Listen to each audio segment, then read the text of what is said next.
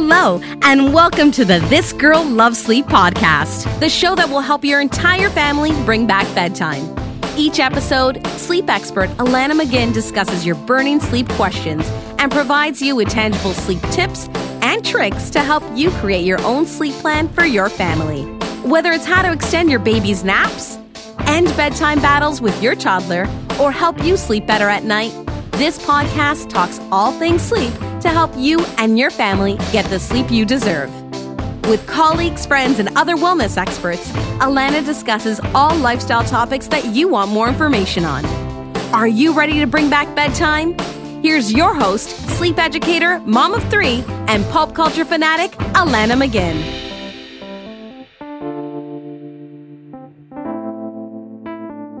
Hi, I'm Alana McGinn, founder of GoodnightSleepSite.com, a website offering sleep support and resources for you and your family. Our global team of certified sleep consultants can work one-on-one with you to help your family members sleep better. From babies to teens and adults as well, we can help you put the right sleep plan together to help your child or yourself sleep better. Remember, the sleep plan is only part of the process. The ongoing support you will receive from your Goodnight consultant is what will help you stay consistent, accountable, and sleep educated to make sure you are successful in your overall family sleep goals. Our goal is to help you become your own family's sleep expert, and we take pride in our education and above and beyond support we offer to all families who sign up with us. You can head over to GoodnightSleepSite.com to find out how you can work with a Goodnight Sleep Site consultant who can help you with each step along the way to creating your family sleep plan.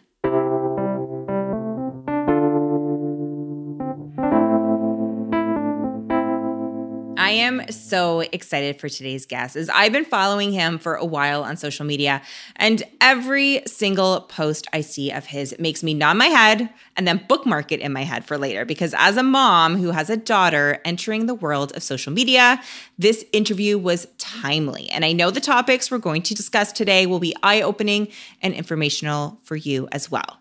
If you aren't following Paul Davis on social media, you should be, especially if you have a tween or teen beginning to use social media.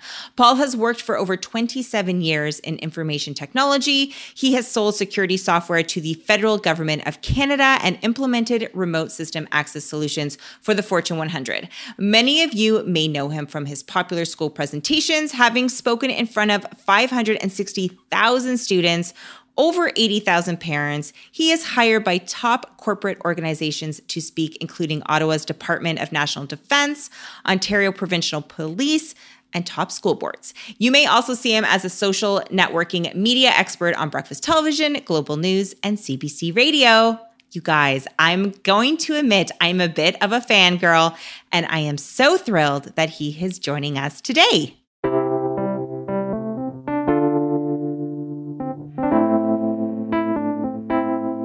Welcome, Paul. Thank you for having me.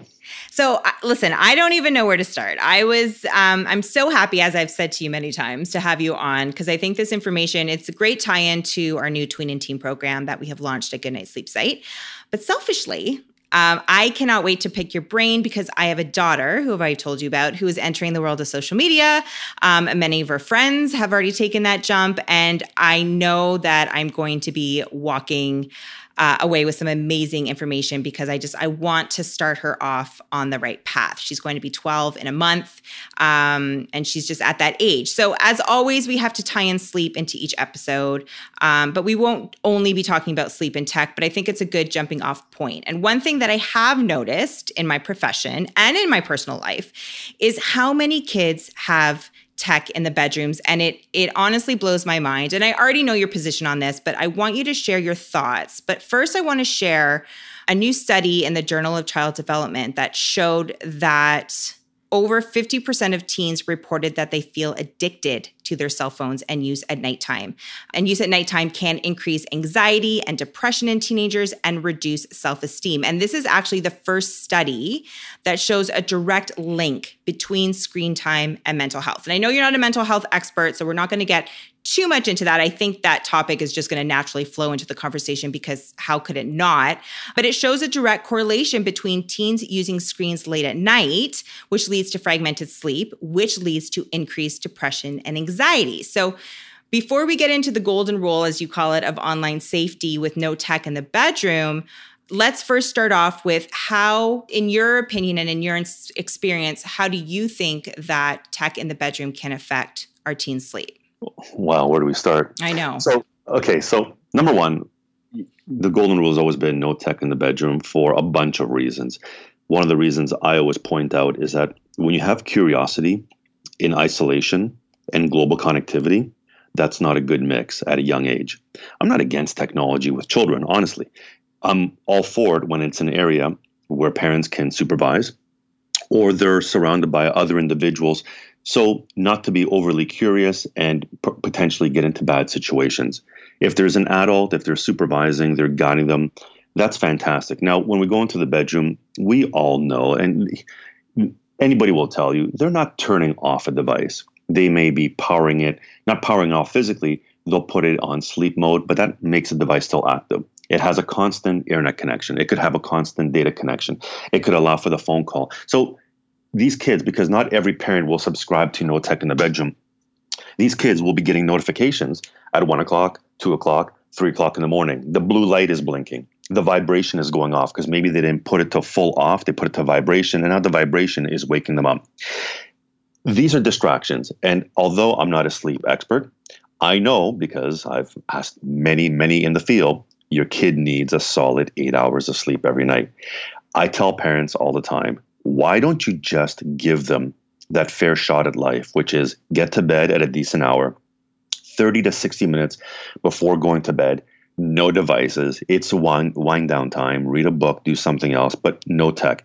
Give them that solid 7.5, 8 hour sleep. So number one, they function better in school the next day because every principal I talk to tells you that's a fact.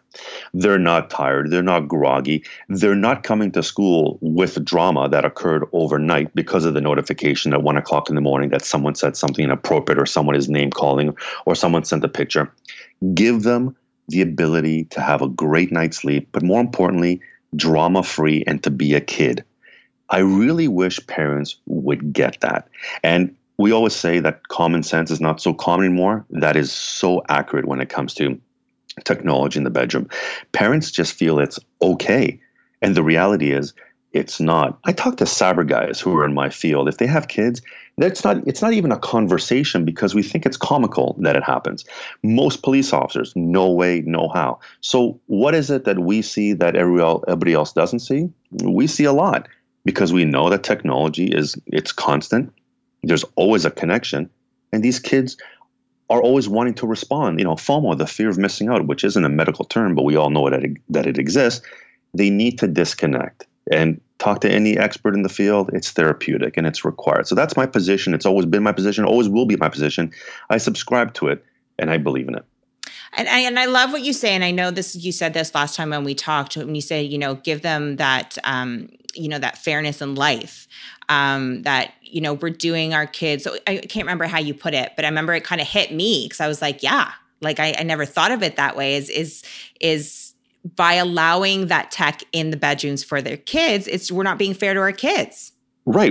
So we had a wonderful opportunity when we were kids to go to bed because we came in from playing outside. We were exhausted. We did our quick chores. We went to bed. We had a great night's sleep. We went to school. We had all this energy. And it was just a different time. And what we're doing in terms of when I say give them a fair shot, give them a fair shot at being a kid, which is go to bed, have a wonderful night's sleep so they can function better than the next day at school. When you look at all the studies that relate poor sleeping habits as a result of technology in the bedroom and anxiety because they're always, fear of missing out, doing something. And did I catch up on that? Have I responded to that individual? that's not helping them very much when they're in school the next day. So if you want to look at all the links, you look at poor sleep, you look at the child coming to school that's overly tired, you look at them stressed out because of what happened on the device overnight. And these aren't my level of expertise. It's what all the experts have told me. There is a link, and that is not fair to our children. You want to get them involved in drama? Let that be later on in life, but let them be a kid for a long time. And that is a parent's responsibility. Yeah. You know, some people say, Paul, you're so hard sometimes on parents. Well, who else exactly did you want to point the finger to? When a 10-year-old is taking a phone into a bedroom, they're suffering from anxiety and sleep deprivation. Whose fault is that? The 10-year-old? No, that's the parent's fault. Absolutely. And we have to stop going down the path of political correctness and call it the way it is. That's the parents not doing their job. We have a job, a responsibility as parents. Having a child takes a ton of responsibility. And I'm a cyber guy who became a dad. I learned about being a dad. I didn't go to school, but I learned, and there's this thing called common sense, which is I have responsibility to implement certain rules in the household for my child. We had rules growing up. These are the rules for them. Get the tech out of the bedroom. And you're in it. Like your kids are in that age range as well, where this is in their life also. So you're not only an expert on that, but you're living it with your kids as well. I bet you I would be in the minority if I told you that I still will tell my 18-year-old daughter, you're not bringing your phone to your bedroom. And she's an adult, right? But guess what? I'm a dad. We have rules. She respects them. And she has a great night's sleep. So I allow her to function better in school the next day. She knows the value of not getting involved in any conversation over the period of an evening. And I've glanced at phones overnight and I'm thinking, wow, what are your friends exactly talking about at 2 o'clock in the morning? Because I know you were having a good night's sleep. What could possibly be keeping them up at 2 o'clock in the morning?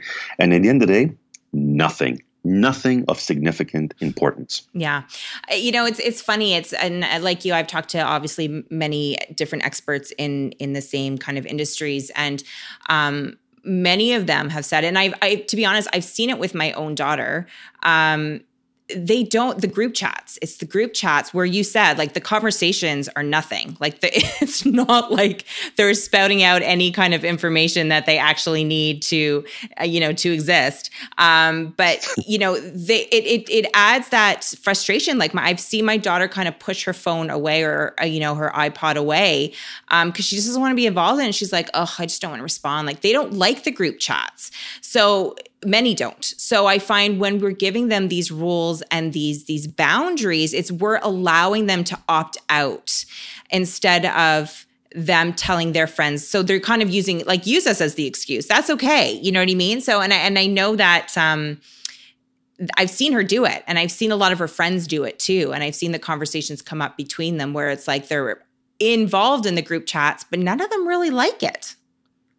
And I don't mind being used as the excuse. Either do I. If they're uncomfortable, get out.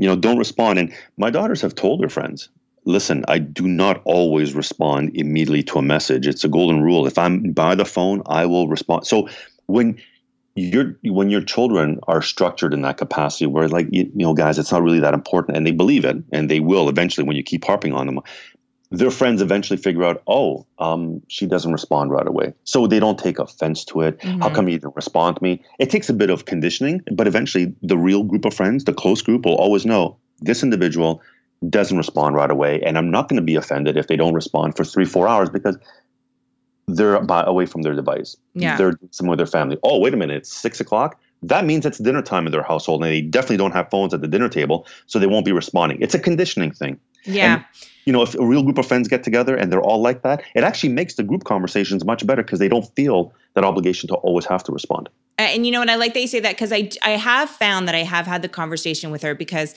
how it used to be is, her text would come into my phone. So I would be able to kind of see, I would respect her privacy to a certain extent. But I would see when messages are coming in and I would see how she was responding or when she would respond. And there were times where she wasn't responding at all just because that's just who she is. She's not glued, which I love and I don't push for. But I did have those conversations with her where I was like, as much as you don't want to be hooked on it and respond instantly, there is what's the word I want to use? I guess like an etiquette in a way that I also felt like I had to teach her that, eventually you do have to respond because again, as a woman myself and being a girl at one point in time, you don't want to then be the person that isn't part of the group chats because they don't think that you're going to respond at all. there's like, you almost have to have that balance of don't respond right away. That's okay. And I love that she's like that. But then I'm like, I also feel like I need to teach her there is that etiquette. Does that make sense?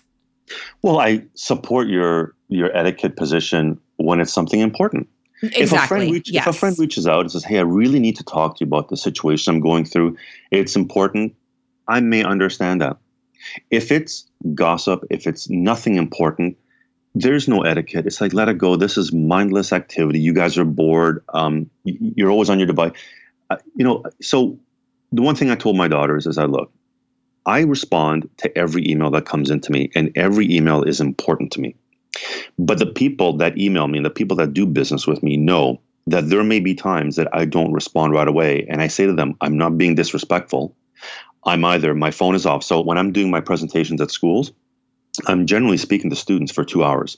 When I come back in the evening, I'm speaking to parents for an hour and a half, plus Q&A, then an extra half an hour. On average, my phone is off, silent and away 4.5 hours a day. Mm-hmm. People know that I can't get to that device. At 10:30 at night, unless I'm doing work late at night in front of my computer because I am a night owl, I may respond. But otherwise, you're not going to get a response from me until maybe the next day. I've had parents email me, Paul, it's important. It's a situation concerning much. I literally pick up the phone and call them.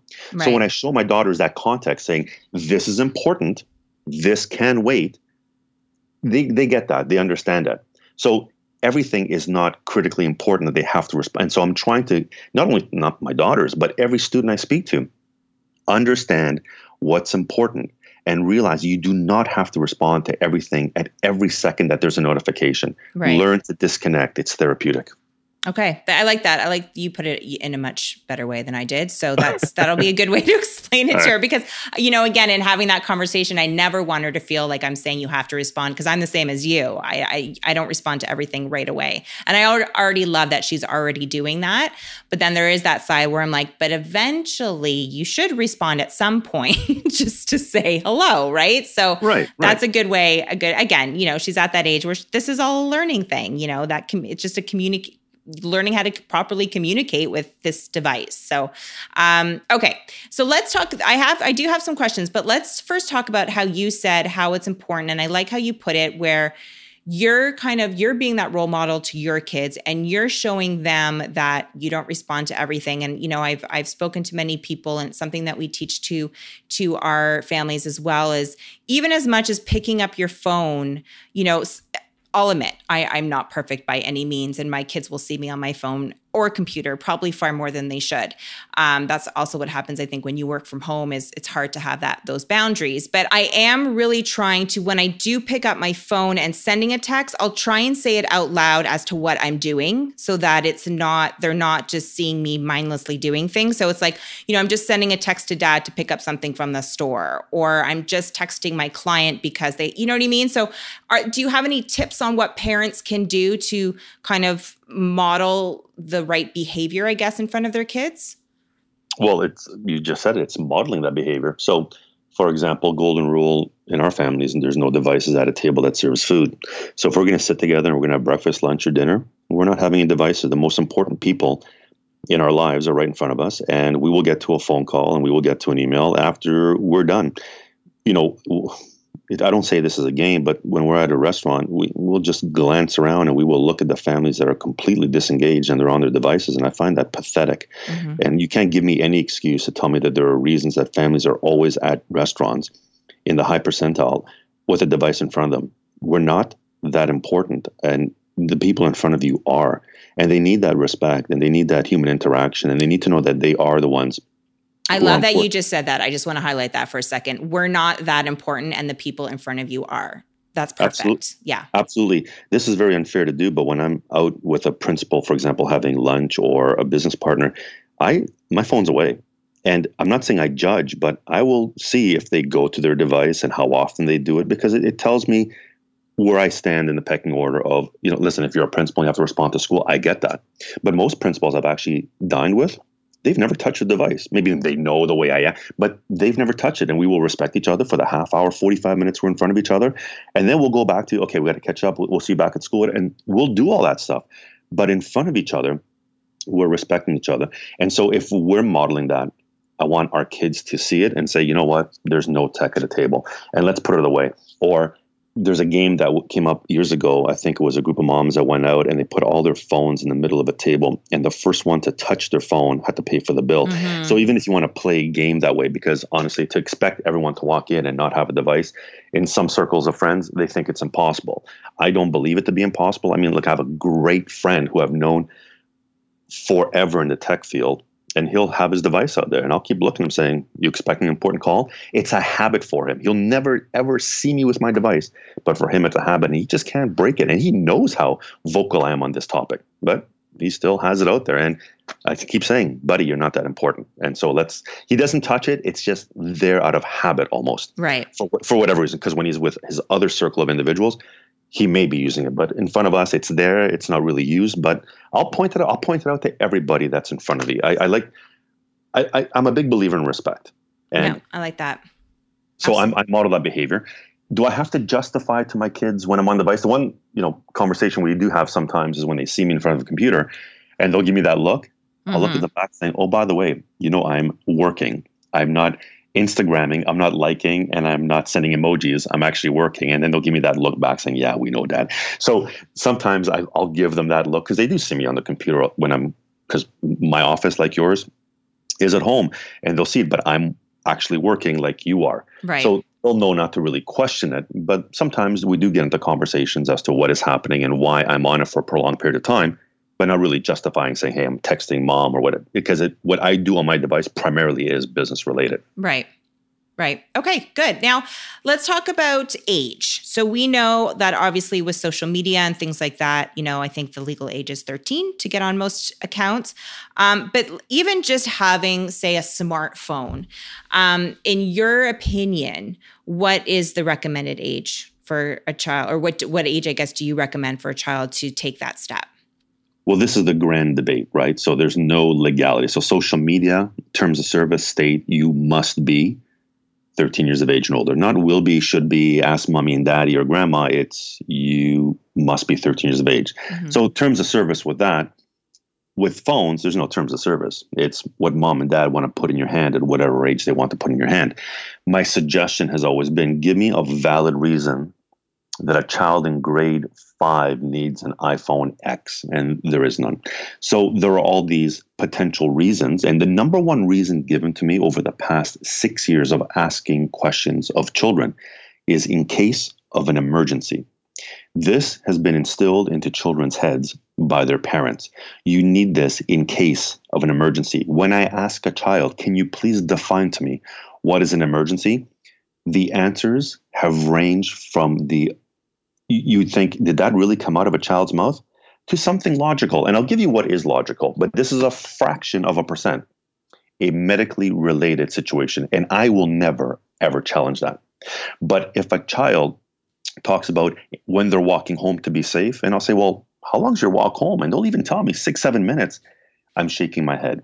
And the reason is because this is the fear that parents have instilled in their children. Right. Look, I'm not against a child having a device if you need to in case of that emergency. I've got this novel idea, and I've been saying it for 7 years. Buy your child a flip phone. It's available online. You can probably go to Amazon. They're about $50, $60. They come dual SIM, unlocked. They can make phone calls. It dials 911. It texts. It's painstaking, but it will still text. And they have that device to call mom and dad, to send a simple text, hey, I'm home, or can you come and pick me up? But it's not going to distract them. You see, the problem with a smartphone is the distraction aspect of it. It distracts them while they're walking to and from school. It doesn't allow them on the bus ride home to engage with their friends because they're using their data plan to do something else versus having that time on the bus to talk to their friends about how their day was and what they're doing that night and everything else because they're on their device.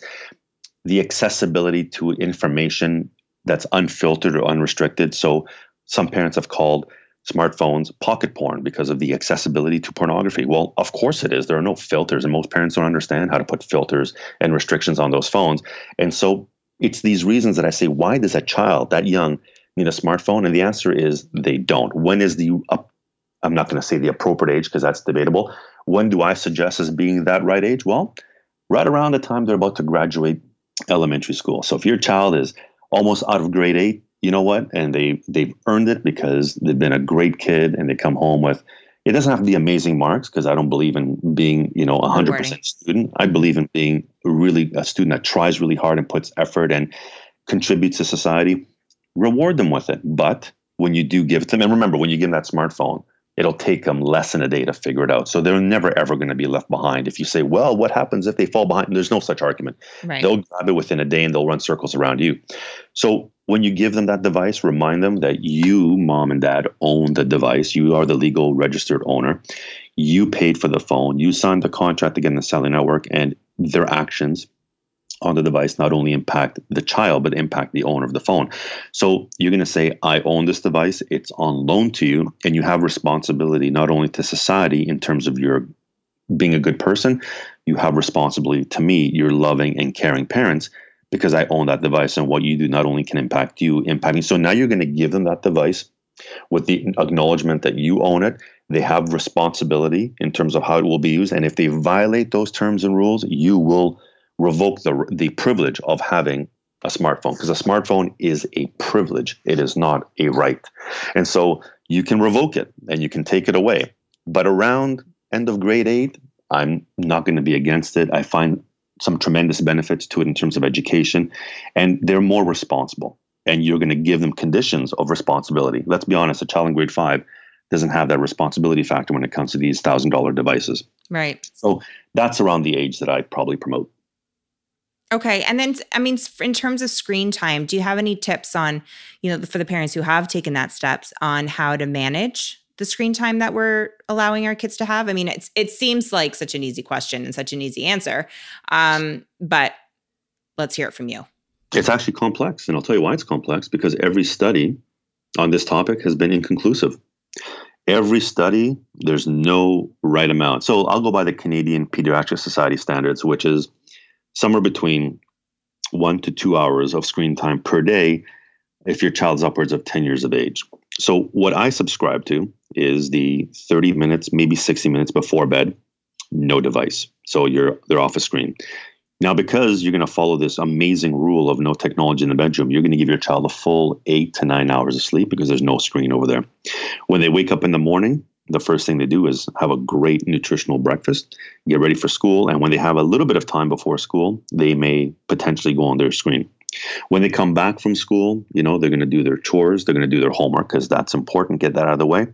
And then after they've helped you make dinner and, clean up, and you've had a wonderful dinner or breakfast or lunch, whatever it is, without a screen, I always say, give them a screen. Let them talk to their friends.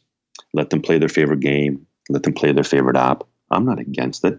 If you tell me your child is on their screen 6, 7, 8 hours a day, you already know there's an issue. Mm-hmm. If your child is on their device after everything we've just spoken about, and they were a kid, they were a real human being, give them their screen. Let them connect.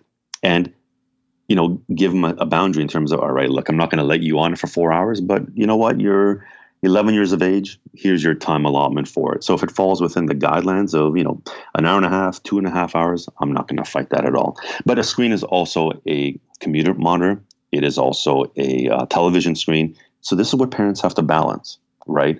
Now, the question that is always challenged is, well, we don't know how much screen time they have at school. And I don't know what that answer is. Schools have to take all that into consideration as well. Like, it's really, really important, because if the kid's on a screen at school 4 hours a day, they come home, they're on for an additional 2, well, we're exceeding that daily allotment. So this is a question parents have to deal with. But if they go by these simple guidelines, it will make screen time much more manageable. But these fall into the rules of screen time. Okay, let's get into, we haven't really touched on social media, which we have to. Okay. So let's get into social media. And we'll start with, we're going to get into, things that parents can actually apply with their kids. But first, I want to talk about how you say sharenting. So posting too many pictures of our kids, we've read, we shouldn't be doing that. And so many of us do, myself included. What's your opinion on that? Yeah, I've spoken on this topic a bunch of times on TV about just asking parents to just take a step back. I know we are incredibly proud of our children. We love sharing their accomplishments, and that's great. Before we post everything about our kids, I'm of the position of, let's be selective. We don't have to post their life story. from the date of birth to the first time they went potty to the first time they ate by themselves. And it's amazing what parents post. Like we need to stop. That's called sharing thing. It's over posting of children's pictures. Be selective of the pictures. And when your child gets a little older, look at them and say, hey, do you like this picture? Yeah. Is it okay if mommy and daddy post this for, grandma, grandpa, and a friend to see? Get their feedback. You might be interested in terms of what they had to say about that. And if they're saying, no, I don't like it, how about you respect their wishes? Because remember, what you think is cute and funny now, in 15, 20 years, when they're reminded of it, they may not see it that way. So you're not obviously going to ask them at 4, is that okay? Because they're not processing that very well. But later on, when they're 8, 9, 10, 11 years of age, I'd have conversations with them, say, what do you think about that? Is it okay? My daughter's got to a point once with my wife, because when we go on vacation, she loves picture taking. Like it's about her and these memories, and she likes to scrapbook and do all this stuff. And that's great. But even my daughters will say, Mom, enough's enough. Like put down the camera and let's just, live in the moment, because it's one of my phrases, which is let's live in the moment. There's something to be said about just having a memory and reflecting back on that later on in life with friends or family in a conversation, and having them to use their mind to actually envision it versus always saying, well, there it is, it happened, look at that. Yeah. Be selective, post not frequently, infrequently, and have conversations with your kids. The other part and this gets technical now, the other part of the sharing thing on social media is, let's say you take a picture of your child and it's in front of a hotel, on a beach, on an island. Before you take that picture and you go from your emotions to your fingertips, pause, take a screenshot of that photo. That will now allow you to take that screenshot version of the photo and modify it without ruining the original. So now you take that screenshot version, and the screenshot version does not have geotagging, time, day, location. That's security feature number 1. And number 2, you can reduce the size of that image. I always encourage parents to reduce the size of the original image so that when you post it on social media, it actually looks great on a screen. But if anybody wants to try and download it and duplicate it and blow it up, they can't, because if you reduce the image, it'll become pixelated. So a lot of social media sites say they remove the geotagging metadata. Look, do I believe them? Maybe, but considering all the privacy breaches of every social media platform on earth and how they make the news, I'm sorry, I don't trust them as far as I can throw them. So I'd rather take it into my own hands, which is I'm going to reduce the resolution of the image. I'm going to remove the geotagging, and I'm going to share that image in a secure way. This takes effort, but if parents put that effort in, along with limiting the amount of pictures they post, I'm not against posting pictures of your kids. You just have to take some simple security steps. And also, I like that. I never actually even thought of doing that. So take the picture, then screenshot that picture and post the screenshot of that picture. After you've reduced the resolution. Yeah, because now the 2 benefits is that the image is lower resolution, which means I'm not going to go on your page, steal it, download it, blow it up. Mm-hmm. And number 2, there's no time, day, location, which is petrifying. Let's say you take a picture of your child every day at the park at 3:00 across school from where your child goes to. Listen, that's pretty simple to figure out. Every day at 3:00, your child is at that park. We know that. We have to stop that insanity. So we want to remove that information. Now, you keep the original image, and that original image, you store it on your computer. You go to a, Costco, Walmart, wherever, and you can blow that picture up and you can post it in your house and poster size or scrapbook or whatever you want to do with it. But the reduced image is what you post. The original image you keep. Now, the other fun part about keeping the original image with geotagging is that, let's say in 10 years from now, you look at a bunch of pictures and you ask yourself, where was I exactly? Right, yeah. There'll be a lot of applications that will show you exactly where in the earth that photo was taken. So keep that, but don't share that. Interesting. Share the other version. I do try and be very mindful of when I'm posting. So I don't actually post anything while I'm at the location. So, if we're out doing an excursion or something, I'll post that night when I'm home, we are at wherever we were at, because I always have it in my head. I don't want people to know where I am at that exact moment because I don't know what I think is going to happen, but I just try and always keep that in my head. That's called common sense, because I have a saying, which I've been communicating forever, which is tell the world where you've been, what you've done, not where you're going, what you're doing in real time. Look, We're not a reality TV show. Recently, I told you I was off the grid for 8-9 days. And when I say off the grid, I mean, no social media. I just don't need the technology, and I'm a tech guy. So a bunch of pictures were taken on vacation, and my wife knows that pictures don't get posted until we come back. But my mother, old school, she's a little different. And so on the vacation, we crossed over each other for literally 24 hours, and we spent time together, and she took a bunch of pictures. She had to wait the whole time until we got back before she posted those pictures. It took everything within her to not post that picture, but the rules, right? She doesn't apply them to herself because of her age and where she lives. And she keeps saying, well, the frequency of something happening are so low. And I keep saying, Mom, the rule is the rule. She doesn't apply it to herself. Every time she goes away, sometimes she allows her emotions to get the better of her. but when it comes to me, it takes because she knows it's my firm rule and she follows it.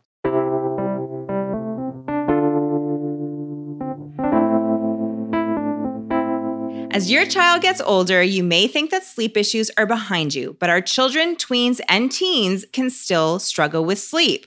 More and more of our older kiddos are finding it harder and harder to fall asleep at night, and the sleep struggles vary. Is your child or teen suddenly unable to fall asleep at night, or perhaps they've been struggling with wakeful bedtimes for a while? Are fears and anxieties the reason why your child is struggling with falling asleep at night? Is your child or teen showing excessive daytime sleepiness and increased moodiness and irritability? Are you concerned that your child's lack of sleep is now affecting their social environment, school grades, employment, and extracurricular activities? Do you feel that your child or teen needs to improve their overall sleep habits and sleep hygiene, and you need professional guidance to help you both get there? I am happy to announce that Goodnight Sleep Site has now launched our first child, tween, and teen sleep program, focusing on the ages of 8 years old to teens. This is a personal one-on-one consultation program where you and your child will be working with a Goodnight Sleep Site educator to help your child achieve the healthy sleep that they need. With our new child and teen sleep program, parents and children will be learning how to establish proper sleep skills and sleep hygiene to help your child sleep better and more restfully at night, how to help your child fall asleep on their own without fears and anxieties at bedtime, how to establish an age-appropriate bedtime routine with the right sleep environment to encourage the healthiest sleep possible, how to conduct a proper family sleep meeting, discussing the right sleep rules and expectations for both you and your child. And you'll receive oodles and oodles of printables and takeaways from relaxation techniques, sleep products at work, teachable information on drowsy driving, and bedtime activities that can combat fears and anxieties down to monsters in the closet. In other words, you and your child will become your own sleep expert, and both of you will be able to learn the amazing, healthy sleep habits that he or she will have for a lifetime. Head over to this show's notes over at goodnightsleepsite.com/podcast for more information on our newest child to teen sleep program, and sign up today to help your entire family sleep better and feel more rested. You have made the right choice in making sleep a priority for your family. We at goodnightsleepsite.com are looking forward to helping your child become the healthy sleeper that you have been dreaming about.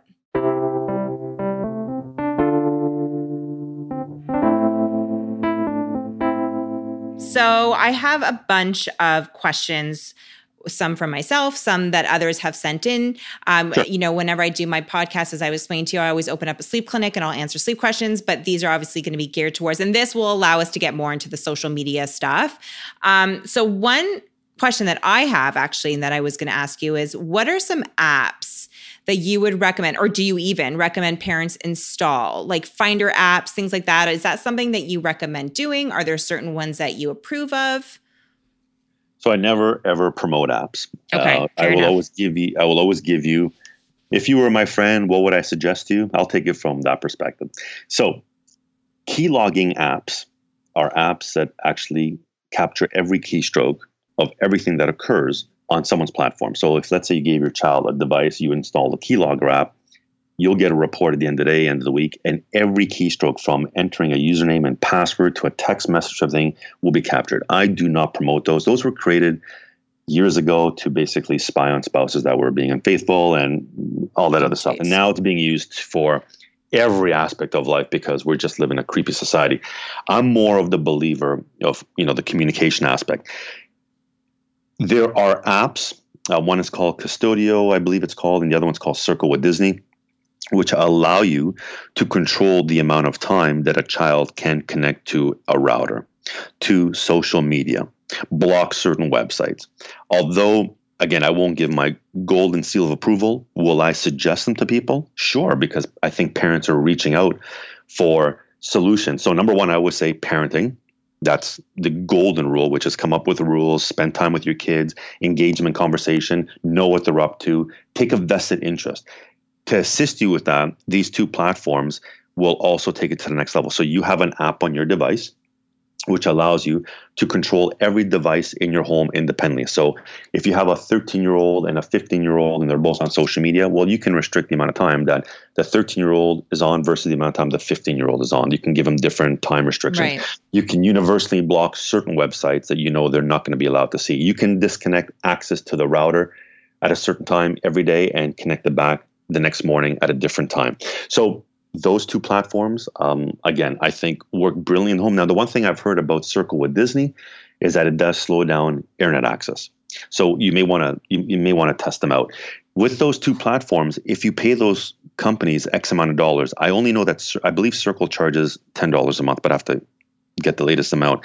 If you pay them $10 a month, the restrictions you put in place at home all will follow them outside the home. So if your child leaves the home with all these restrictions and then they go to their friend's Wi-Fi or to a cafe or using their data plan, if you told them, look, you're only allowed 45 minutes of Snapchat every day, even when they're outside the home where you implemented the rules with the product, those rules follow them externally, which a lot of parents love. And I will give them that suggestion at the end of the presentation in the evening, but I look at them clearly and I say, this is not the solution. It is a nice to have. Remember, we came here because of parenting and understanding how stuff works and your requirement to get involved in your child's life. The other application that was suggested to me by a police officer, and I took it, and I will suggest to friends, if your child is of a certain age and maybe they just started driving or they're doing a lot of traveling by themselves, it's called Life 360, so LIFE 360. And basically it's you, the parent, and you have this application on your child's device. And so you can see where they are with accuracy in terms of GPS coordinates. So if they're driving at a high rate of speed, you can get a notification. If they are texting while the car is in motion, you can get a notification. So interesting. It's creepy for some. It's actually peace of mind for many. Mm-hmm. So it's free, but some of the features you pay for extra on a monthly basis. The free version, which I've been using with my eldest daughter, is enough for us. In fact, I've had some fun with her when she's come back from being out with friends, and I'll say, "So how was your drive home?" "Great." And I said, "Oh, looks like you made a poor choice when you're driving up this street because you missed the exit and you kept on going until the next street and you came back and made a U-turn." And she'll give me that look like you're creeping me out. I went, "No, I'm just making sure you're going to be home on time." And so I can see that I'll never forget, she came home from the mall once. And it's a very simple drive home. It's north on one street, hang left on another, hang right, and you're home. Well, going north, she missed the left. And because of the part of the city that we live in, the next available opportunity to make a left or a right was about 1.5 kilometers north. So she just went so far north, had to make the U-turn, come south. Here's the funny part. Her friend was distracted in conversation. She missed the right-hand turn coming south. No. So we had some fun with that. And, but what's great is that so in case there is an accident, in case something is happening, these applications can assist you greatly. So some people look at it as invasion of privacy. I call it parenting. I've given you a device. I care about you, and I want to make sure that you're good. So again, I'm not going to promote it. Do I use it? Yes. And if you want peace of mind as a parent, your child is just starting to drive, or maybe they take a really long bus route to school, that could be peace of mind for parents for, in case of an emergency situation. And that's Life 360. Correct. Yeah. Okay. I'll put a link to that, guys, in this show's notes over at goodnightsleepsite.com/podcast, because I think that's a good one for, I know that's like, I feel like I'm a pretty even-keeled parent, but I got to admit, as I'm getting closer to that driving age, it's like, I feel like that's going to be a tough one for me. Yeah, this will give you some peace of mind for sure. Yeah, for sure. Okay, so on sticking with the apps talk, Are there any secret apps? This was actually a email that was a question that was sent in to me from a friend of mine. Are there any secret apps that parents need to know about? Meaning like apps that maybe kids hide things from their parents on their phones that we should maybe be looking out for? Yeah, unfortunately, we don't have enough time to go through all of them. Maybe that's a separate podcast. Yeah. It's that's when I say that, that's how extensive the list is. What they're called Vault apps, VAULT. These are apps that and I'll give you the most popular one in existence. It's called the Calculator app. So the Calculator app is an app. Its icon looks like a calculator. Mm-hmm. In fact, when you click on it, it works like a calculator. If you enter a special code in the Calculator app, you will be brought to a part of the phone where individuals have hidden, for example, kids have hidden pictures that they don't want their parents to see when they're scrolling through their list of pictures, for example.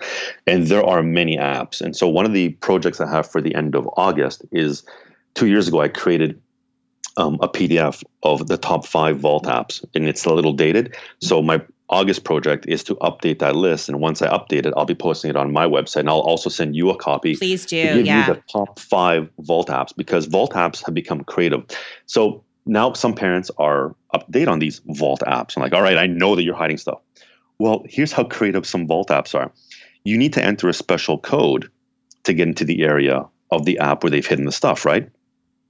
So now kids have figured that out. So now some Vault apps have what's called a decoy password. So your child gives you the password. Okay, mom, you got me. It's 1, 2, 3, 4. And they go to the area where you want them to go.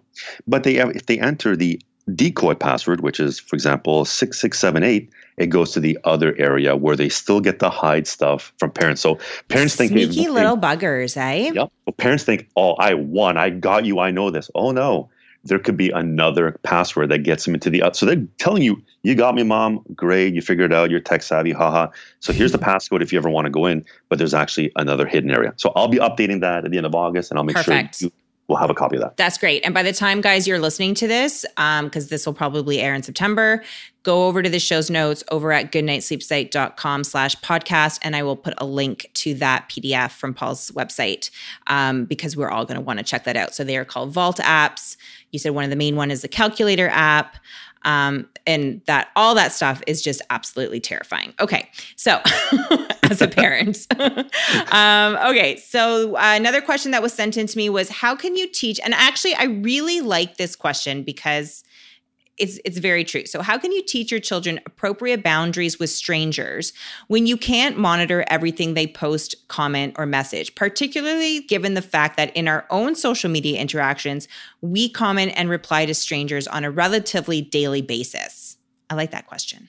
Right. But the clear differentiator is we are adults who are in business who receive primarily inquiries. Yes, they are effectively complete. So if you do get an inquiry for your business, it is a stranger.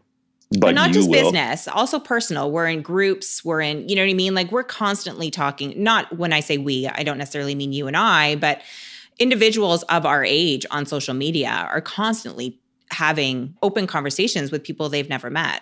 So how do we monitor that for our kids? From the adult perspective, I think we need to avoid a lot of that. So if you're talking about you're in a Facebook page and you're engaging with others, I get that. I don't openly promote it. I mean, if you come to my Facebook page and you want to engage with others or comment on my post, that's you as an adult responding to another adult in a conversation of something we have in common. There's no great threat. If I see something inappropriate, I will moderate it. I will remove it. I will warn the person, whatever. When it comes to kids, they should never be subjected to that. So if our children are in a group chat, that group chat must be of individuals that is known to each and every person. It's not me inviting you and saying, oh, by the way, here's my contact that I've met once before. That's not a friend to you, and you want nothing to do with that. Yeah. Our children need to be able to say, you know what, I'm not comfortable in this group. There are people that I don't know. I will not get involved in a video conference. I will not text because, remember, anybody can take a screenshot. Anybody can voice record. Anybody can video record without the knowledge of the people that are subjected to the conversation in that chat. So I tell kids and parents, avoid any chat that incorporates individuals you don't know. It's not worth it. There's no benefit to it. And you're never, ever going to make an online friend real friends or human beings. If you're talking a situation that involves you're on Instagram, someone DMs you because they found your username, you have a choice to make. The choice is you do not accept the individual that is trying to message you because you don't know who they are. If you allowed let's say you're 14 years of age, you have Instagram, and someone sends you a message because they are a follower of yours, I'm not against that. You know each other, talk to each other, have your private chat on Instagram. But if you're on Instagram and you go through your messages and you see a request from an account and the account could look legit, you do not accept the request because you're opening yourself up to inappropriate content, inappropriate pictures. And once you see them and you're subjected to them, you are scarred. There is no therapy that's going to remove what you saw, read, heard, and subjected to. So remove your child out of the ability to be engaged with quote unquote strangers, because if they don't accept the request, they're not engaging with them. If they're in a group chat where people are being invited they don't know, you know what? They need to take that position of I'm out. Yeah. This is no longer my friends. This has become something bigger than that.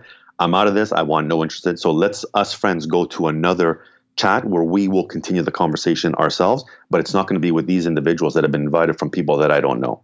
They have to learn to remove themselves from the position of harm, but not put themselves in a position by accepting requests from complete strangers. And I'm telling you, this happens all I'm sure it does. Time. Yeah. And it has to stop. But this is a parent having a conversation with their child about, look, you don't talk to a complete stranger that walks up to you walking down the street who's twice your age. So why would you do it online? Because they appear to be someone your age, because you don't know who that other individual is. So yes, and absolutely. So, starting off obviously with conversation, as you said, communicating all of this to our kids, because like it seems very common sense for us, they are kids. We can't give them the benefit of the doubt that they also would have that common sense. So it's up to us to educate them on that. Is there other ways that we can monitor their online conversations and relationships? Or are there tips that you give parents once they take that step into the social media world that we can do? The simplest tip I provide parents all the time is make sure that the conversations are with real human contacts. Right. If you have your real human contact group of friends, I'm pretty sure they're going to respect you. I'm pretty sure the conversation is going to be nice. When you have 500, 600, 700 followers, you don't know all those individuals, and conversations can go into areas you don't want it to go to because you, again, at the end of the day, don't know who those individuals were. So if you start off on the foundation of, I will let you on this platform with your real human friends, you will not accept stranger requests because you think you know them, you kind of know them, you might know them. You've got a good foundation of a pretty healthy online presence with your real human friends. If you want to go the next step, which is what I don't promote, again, keyloggers, you can find out everything they're talking about.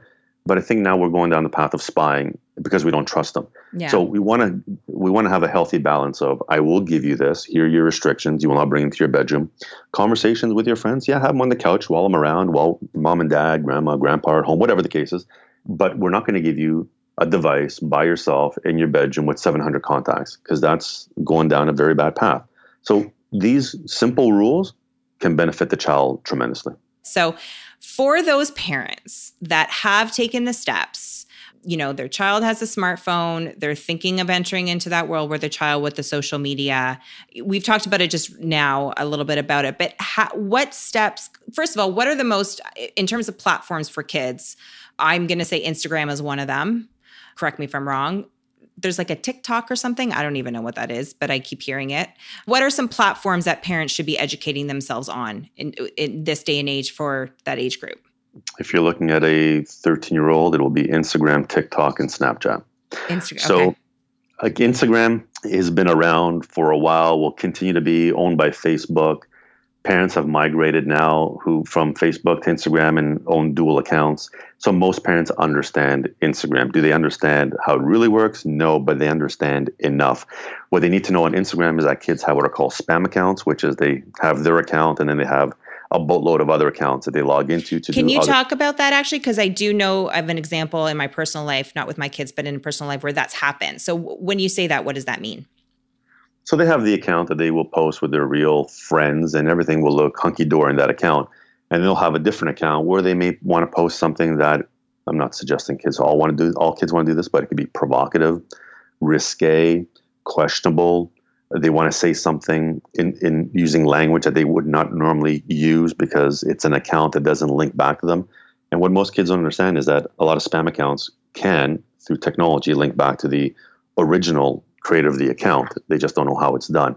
So it's these accounts that parents don't know about. Now, to get into these accounts, they have to log out of their account and log into the spam account. Most kids are very lazy and don't want to do that. So if you go to any Instagram profile, you can just log in from one account into another because the passwords toggle back and forth. Yeah. Right. So if you really want to find out if your child has other accounts, just grab their device, go into the account they're in, and then click on the down arrow. I believe it's in both iOS and Android, where you'll see the names of other accounts. Click on them and you're automatically in those accounts. Because like I said, it takes a lot of effort to go in from one account to another by entering username and passwords. And, most kids don't want to do that. So and also tap for tagging, because that's how we found out. Tap for tagging, because they'll tag their spam account in their personal account. Exactly. So one of the tricks of the trade is you'll see the tags, and also if you go into your child's friends list on their account, you'll actually see their spam account there because their friends want to follow their spam account. So we're smart too, kids. We have our ways as well. You need to be a sleuth. You need to be a detective, and you can actually find all these out. But again, more conversation and less likelihood of them having these accounts. But if they have them, they need to understand that, hey, we're on to you, but know there are consequences of having these type of accounts that will eventually link back to you. My concern with Instagram has always been the accessibility to anything inappropriate. So their accessibility to pornography, which hasn't been filtered out, sexuality, racism, violence, vulgarity, they're going to be subject to that. So depending on how old your child is, are you in a position, are you comfortable enough that they will be subjected to it, and how will they respond to it, and how will it impact them? So Instagram has picked up in their efforts in trying to get rid of as much pornography as possible. The reality is it's still out there. You see, Instagram has banned a lot of keywords in the English character set, but they have not caught up with the Russian, Arabic, or Icelandic character set. Mm-hmm. And a lot of these character sets, which are foreign to Instagram, can be used to bury pornography and anything else that, they haven't caught up with.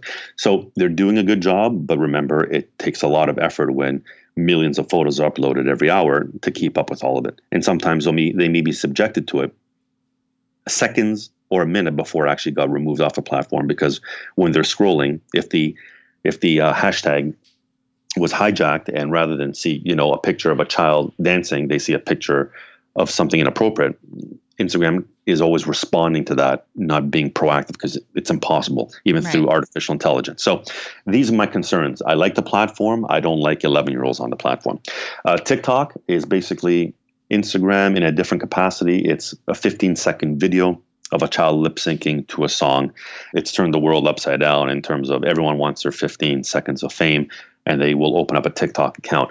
What's interesting is that 3 or 4 months ago, India banned the download of TikTok through iOS, through the Google Play Store and the Apple Store, because of the sexualization of their children to this platform. So it's not really on the pornography side, it's, body image and what you should be looking like and how you should be acting. And they said that was enough for them to ban. And for India to ban an app, I thought, wow, that speaks volumes. And so I'm not against that platform either, when the child's the right age with a private account. And going back to Instagram, private account as well. I don't promote these open accounts, because all your social media accounts as a real human being with real human friends should be private. I'm concerned more about, number one, what they're exposed to in terms of body image. And every predator and pervert is out on all these platforms, disguising themselves as kids their age, looking for your child to be posed in a certain way, acting a certain way. And they're out there just to capture all the images. They reside on there. That's common knowledge, except most kids don't know how to identify it, but they're out there. So when they're the right age and parents understand exactly how the platform works, again, not going to be against it. My kind of concern with TikTok is that, they make it very difficult for you to delete an account. And the reality is it should be easy to delete any platform, even though the word delete's a myth in cyber. It should be easy, and TikTok's not making it easy for people to delete accounts. And the other platform, Snapchat, which again, not against with real human contacts. There are security concerns with Snapchat. Number one, being that there's a feature called a Snap Map, which gives away your real-time location to all of your contacts. And the accuracy is approximately 30 feet because I've tested it numerous times. So if there's a bunch of people at a person's house and they're being looked up on the Snap Map, you can actually know that there's a function happening at someone's location because the accuracy is that precise.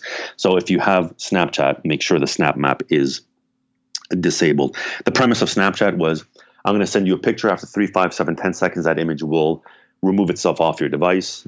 We don't have time to get into it, but I bust that myth when I speak to grade 7s, 8s, and high schoolers all the time saying, look, you've been lied to, and here's what really happens to an image, and you need to understand the truth. So kids believe images are gone. I bust that myth and show them exactly what can happen to that image with the right technological person on the back end who's looking at the image. I'll give you an example. I got together with a family last week, and I was actually showing the individual, the student, at the conversation we were having. I said, does that look like Snapchat stories? And I was showing her my phone. She goes, yeah. I said, well, that's a recording of a Snapchat story, and none of them know that I'm recording the stories. Mm-hmm. So the look in her eyes was, yeah, I know you've been lied to, but you need to know the truth. So if they use it in proper context, which is I'm going to send you a picture, it's funny, it's conversation, I'm not against it. But when Snapchat was once called the #1 sexting tool in the United States, there's the pause for concern. Why? Because kids, even as young as grade 7, know how it's misused. They know misused for nudity, for sexuality, and they need to know, I'm not going to be against it, but when you use it properly, because the second you misuse it and someone has that data, it's out there for the world to see, and you can't stop it. So again, use the platform with your real human contacts. Share appropriate, stuff that mom, dad would be proud of. Get rid of the Snap Map. I'm not going to be against the platform. Snapchat does have a feature called My Eyes Only, which allows the individual who owns the account to take photos and hide them. So if mom and dad went through Snapchat, if they can't find My Eyes Only, they're going to see what they see, but they're not going to see the hidden picture. So it's like a vault app within Snapchat. Oh, and I educate parents on, by the way, there's a feature called My Eyes Only. In fact, this is really funny. When the grade 7s and 8s are in front of me, we'll talk about My Eyes Only and how it's really not a secret. And then I will smile at them and say, by the way, I'm going to give you an 8-hour head start, because by the time your parents come home tonight, they'll be educated on My Eyes Only. And you should see the look on their faces. I bet. It's like, are you really doing it? I said, hey, but this is how much I care about you. Go home, clean it up, make it legit, because when mom and dad decide, hey, can I talk to you about this? I want no surprises. And so they go from, he's trying to hurt us to he's trying to help us to I think he cares. No, I do care about you. That's why I'm telling you it's about to happen, because I don't want you to be blindsided with your parents coming home. Hey, give me Snapchat and we're going through My Eyes Only, because that will literally destroy some families. Yeah. So I tell them it's about to come. I believe in education, full disclosure, because if there's secrecy, it's a key to hurting them. So those are the platforms they want. There's concerns with all of them. But again, privacy, real human contacts, appropriate use, I will never challenge them. I get it. I understand why kids want to use them. Mm-hmm. Okay, so best way to monitor that, obviously, is communication, conversation, keep things private. Parents look for these vault apps, look for, the secret apps, things like that. Is there anything else are you okay with parents having access to these accounts? Like, should we be checking these regularly? Like, in terms of that, how well should we be? Well, I shouldn't say how well, because we can do it how often we want to do it, but we should have access to these accounts so that we can go in and check, correct? And our kids should be aware of this. Right. If your child is 17, I will tell you have challenges. Right. If your child is 13, it's a no-brainer. I have a hard time with parents who keep saying, well, what about my child's privacy? I'm like, give your head a shake. Like, honestly, this is a 13-year-old on a technological device that's connected globally. And, the article I just posted yesterday on my Facebook page was of a teacher in Alberta who sexually abused a child from grade 7 to 9. And in the context of this article, which made my stomach turn, it stated 88,000 messages were exchanged between the child and the predator, the teacher. 88,000. Jeez. If a parent remotely saw one message inappropriate, who knows how it would have turned differently for the benefit of the child. So when we keep saying privacy and leave, no, it is your responsibility to be in there. Know who they're talking to. Know the language being sent back and forth. Understand what grooming looks like when, and parents who've actually done this have connected with me. Paul, can we talk to you about the verb? Yeah, of course you can. And I will tell them, oh, this is an instant conversation, or no, it's grooming 101. So yeah, you're allowed to go and tell your child, it's my device. It's all known to you. For you to have these applications, we're going to have some rules, which means spot checks on your device. And don't take offense to it. It's because I love you and I care about you. So these are really important conversations to have. Absolutely. But stop being that parent of 11-year-old saying, oh, what about their privacy? Yeah, go down that path and you will seek help. I have no problems with no privacy for my children. I really don't. Okay, let's end it with, because you've mentioned a few times, and it's a question I want to ask. When you're speaking to these grade 7s, grade 8s, that age group, or even we'll say grade 5, grade 6, what is information that you are giving to them that you notice, let's say maybe your top 1 or 2, that you notice is a real eye opener for them? Because then that's information that then we can relay to our own kids in that age group. Like what really kind of shocks them that maybe they didn't have any idea? So the way I do my grade 7 presentation, which is probably the claim to fame, because it's all fact-based. It comes from a cyber guy. There's no spin. It's just delivering facts. How I structure the presentation is delivering a lot of how technology works. And so once they get all the facts, one of my favorite slides is that the internet never forgets. And so they see it. I leave it up there for a while. And at the end of the presentation, I create a logo, The Internet Never Forgets, which is a final reminder before they leave. And when I say the internet never forgets, I look at them, I say, and because the internet is not forgiving, it never forgets. It doesn't care that you're upset, that you're crying, that you're angry. It's always going to remind you. We know what you did, and we can remind you when you're least expecting it. In 5 days, weeks, months, years from now. Grad day, prom day, scholarship day, draft day. And when that image resurfaces, it is then and only then that you will feel the pain associated with what you posted. And so when I finish off with that, it's powerful because the whole presentation has been fact-based. There's no spin, there's no exaggeration, there's no lying, there's no fear-mongering. It's all fact. And then they hear that and it really, really sinks in with them. Mm-hmm. So that is probably the most powerful piece.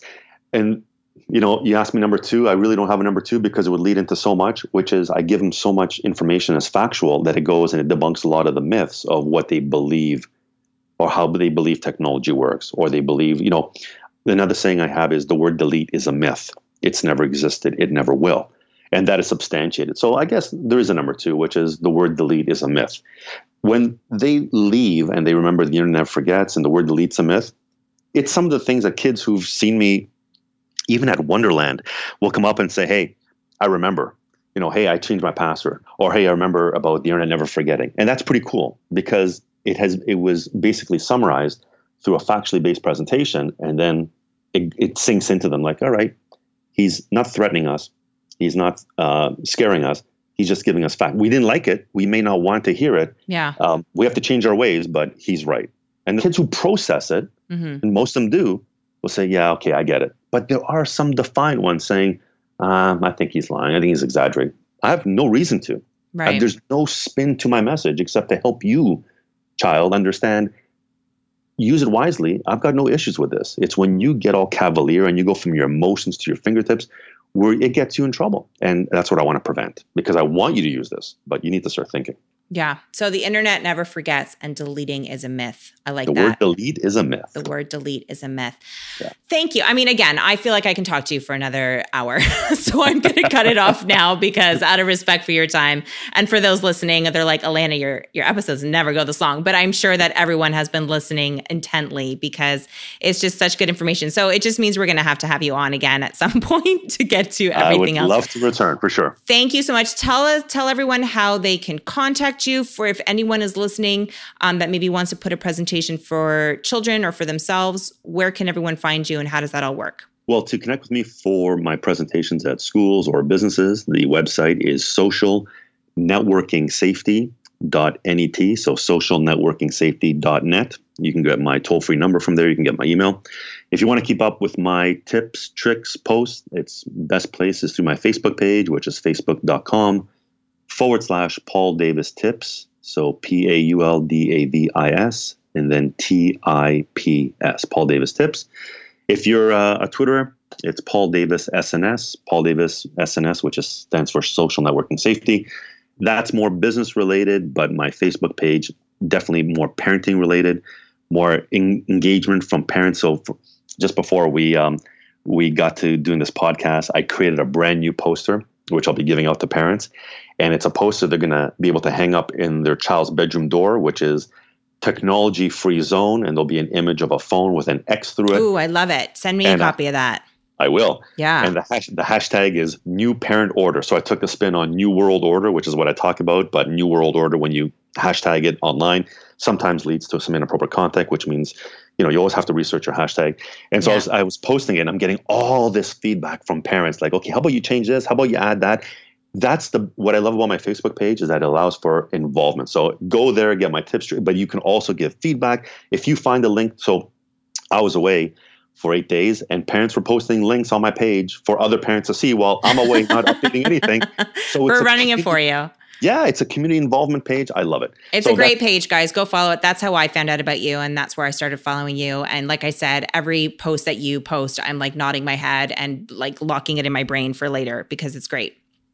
Awesome. Yeah. So that's where they can reach me. And if they have questions, usually takes me 24 to 48 hours. I'll get back to you through a DM, but I will do that as well. I've received, I've lost count this summer in terms of the number of times I've been on the phone with parents, just talking. Last Friday, I got together with 2 parents at a cafe, and we were just talking for an hour. I'm out there. I'm reachable. It's my downtime. I will always be there if parents have questions. Thank you so much, guys. I will put all of Paul's links over in the show's notes at goodnightsleepsite.com/podcast. So you can contact him there, and some of the things that he talked about today, I'll put those links as well. Thank you so much. This was amazing. My pleasure. Anytime. All right, guys. Until next time, I wish everyone sweet dreams and a good night. Thanks for listening, guys, and be sure to check back for more episodes helping your family bring back bedtime. And to make sure you don't miss out, you can subscribe to the This Girl Loves Sleep podcast through Apple Podcasts, Stitcher Radio, or iTunes, basically wherever you get your podcasts. And download our free sleep resources at goodnightsleepsite.com/podcast. And if you like what you hear, guys, please leave us an iTunes rating and review. That helps the This Girl Loves Sleep podcast reach even more families like yours who deserve better sleep.